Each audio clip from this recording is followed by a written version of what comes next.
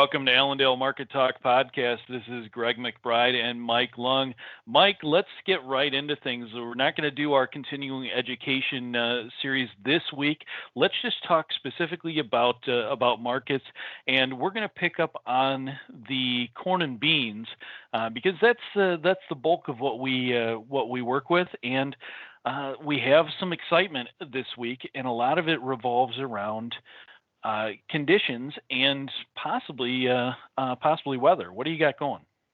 So we had these good to excellent ratings come out here for corn, and they dropped 4%.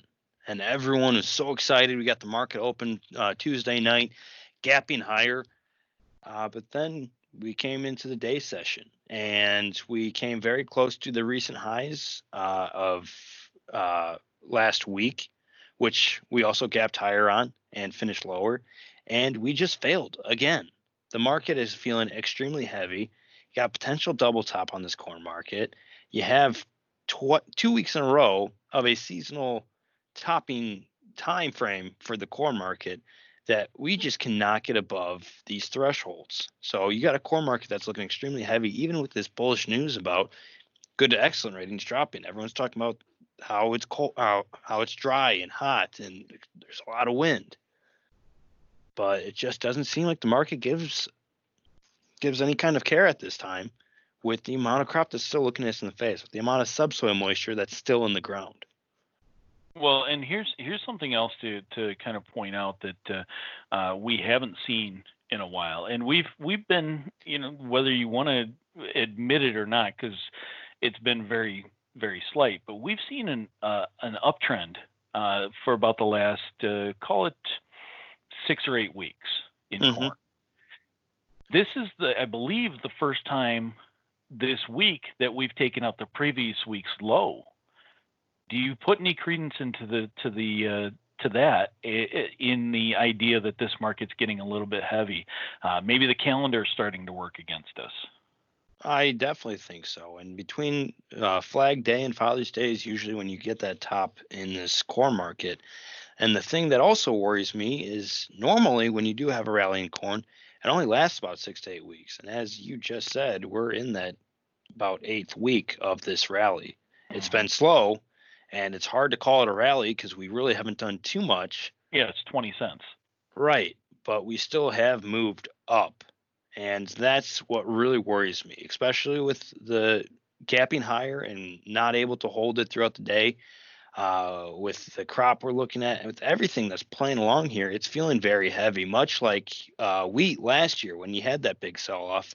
You had a slight increase going into the new year, and then just a sell-off again once we flipped over the calendar. So corn is feeling a lot like that, and if we don't get some kind of dryness to persist over the next week, 2 weeks, with an extended forecast of continued dryness, I don't know a story that you can tell on the fundamental side that's telling you that you have much reason to be working your way higher at this time, or right. really going into August. You bring up a solid point, and this was going to be the next area that we cover, is that this idea of drought or dryness or heat and stress, it's not there. I mean, it was there a week and a half ago, but it's not there now. It hasn't been.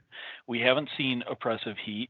We have seen some dryness in pockets around, but let's face it, the rain has fallen in a good portion of the Midwest, and it's still in the forecast for both the 1 to 5 day and 6 to 10 days. So there's nothing out there that right now says that this is going to be that drought year that everybody kind of wants it to be for the purposes of higher prices. Obviously, nobody wants a drought when it comes to their own production. We don't want anything to happen to our own production, but let everybody else burn up is fine. The problem right now is there's no forecast for hot and dry that's going to put that much stress on a crop just yet. Especially with the subsoil moisture that we are continuing to carry over from last year. You don't need that much rain to keep a good moisture in that soil at this point. Mm-hmm. It's not like 2012 when you had cracks so big you could stick your whole arm into. Mm-hmm. We don't have that story here. Right. And let's looking at where we're at on the calendar.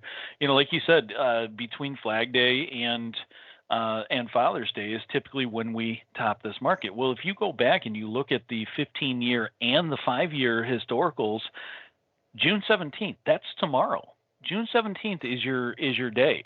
That's where you put in the top or you're very near the top, and then it's bye-bye until August, Mm-hmm. maybe even all the way into to October. In the 5-year, it's actually all the way out to November before you actually start to bring this market back. Um, the one thing, or maybe not one thing, but one of the things that people are not really talking up as much, and it really should be a big deal, is this ending stocks number. This They seem to think that last week's report was bullish because it wasn't as bad as what everybody thinks. At no point is 3.3 or 3.36 billion carryout bullish. There's nothing bullish about that. And if you tack on 96, 97 million acres, we're really going to have a hard time keeping prices up this year. Mm-hmm. Yeah, I mean, last year that was our bullish report, was this WASD of June, and we all remember how that acreage report came in at the end of the month. So it just goes back to what are we looking for from here that's bullish? It's not like we've been in 2012. You had the market moving down until this time frame, and then you rallied it from about now to August 10th. Right. This year, like we just said, we've had about 6 weeks of a very slow rally. Mm-hmm. So what's that next step for us? And like you just said, we're looking at a huge carryout number staring us in the face. Yeah. Sure, we might see some adjustments on yield, but are we going to see that anytime soon, or is it going to be something we see closer to harvest? Well, and how much of a yield drag or adjustment do we need to see to have it be an impact? Right. Because even if you drop it down to, let's say we drop ending stocks down to 3 billion, that's still bearish. Hmm. It's not as bearish, obviously. 2.4, 2.5, 2.6. That's still pretty bearish.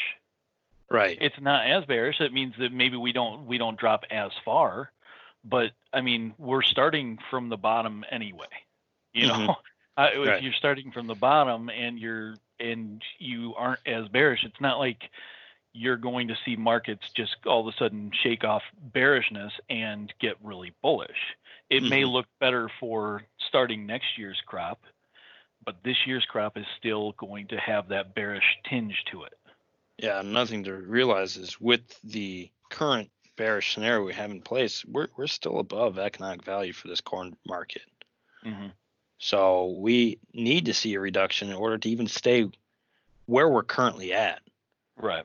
And another thing to be watching this year is, and it's an election year. And typically election years from August to December, you really don't move this market. Hmm. Right. Well, let's shift over to the soybeans because they're not as bearish. You probably can make the case that they have a little bit of a bearish tilt to them, but they're not as bearish. We've been seeing some demand coming in from China.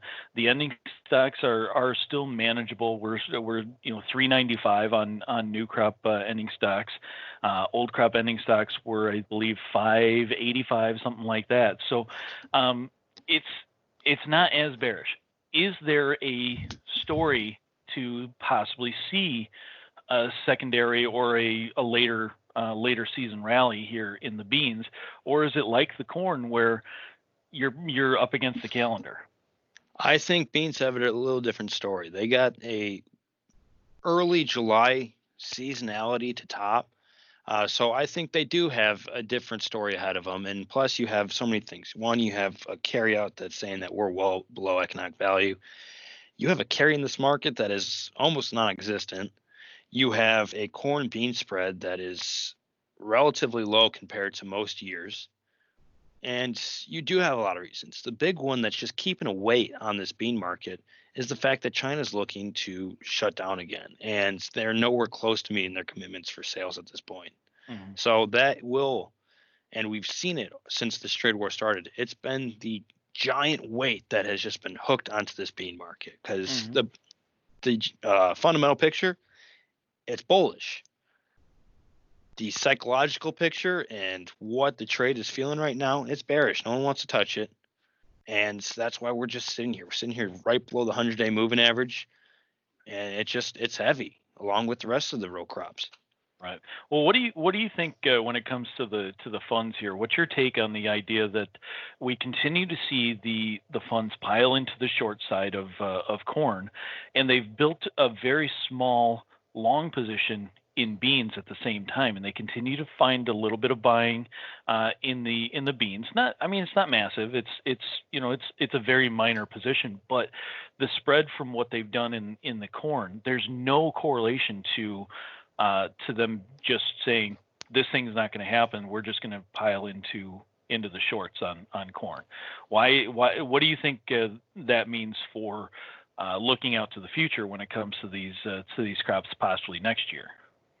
I think what they're betting on is the fact that we are going to shift some acres to beans next year. I mean, you can't have corn where it's currently sitting at year after year and have anywhere close to a profitable farm. So I think they're making a bet that, hey, we're going to be looking at some more bean acres. We're going to look to be driving the price up here, but it's very showing that they're not looking to get extremely long beans at this time. Mm-hmm. You're not seeing them spread off those contracts from corn to beans. You're seeing them get real short corn and holding a minor position in the beans. Right. I think So we're at what our second shortest position, that our second largest short position that we've ever held in corn, while being slightly long on beans at this point. yeah, and the thing that gets me a little bit worried, like we've seen with the KC Chicago spread, is maybe we're finding a new normal because not only do you have a very large short position from the funds, but you have a peculiar position by the producer merchant class where they are holding a long position, which is not normal for them, especially around this time of year. So where these funds are sitting at, it seems like we have a good change coming for us and a new normal that's going to be produced. Mm-hmm. Like we saw in '06, you had the biofuel demand push that really got all the funds excited and everything. Well, obviously, we don't have that right now. You're having a biofuel problem, and we're trying to figure out what our new normal is at this point. Mm-hmm. Right. Well, and something else, as we've talked about weather when it pertains to corn, the beans have more time. We know that corn is very much hinging on pollination during July, but we need that rain in August to make that bean crop. Hmm. So the fact that you have that extra time on these beans, where they could see a little bit of dryness and still come back out of it, does keep them a little bit stronger beyond where the corn would need to be. You need to make your decisions on that. Right. Yeah. So just be definitely looking here in the near term at corn, and like we're saying, just keep an eye out for beans. You're bumping up against some resistance. Maybe you have one last leg up in them, but keep a close eye on these markets during the seasonal time. This week for Allendale Market Talk, this is Mike Lung, being joined by Greg McBride. You guys have a great one.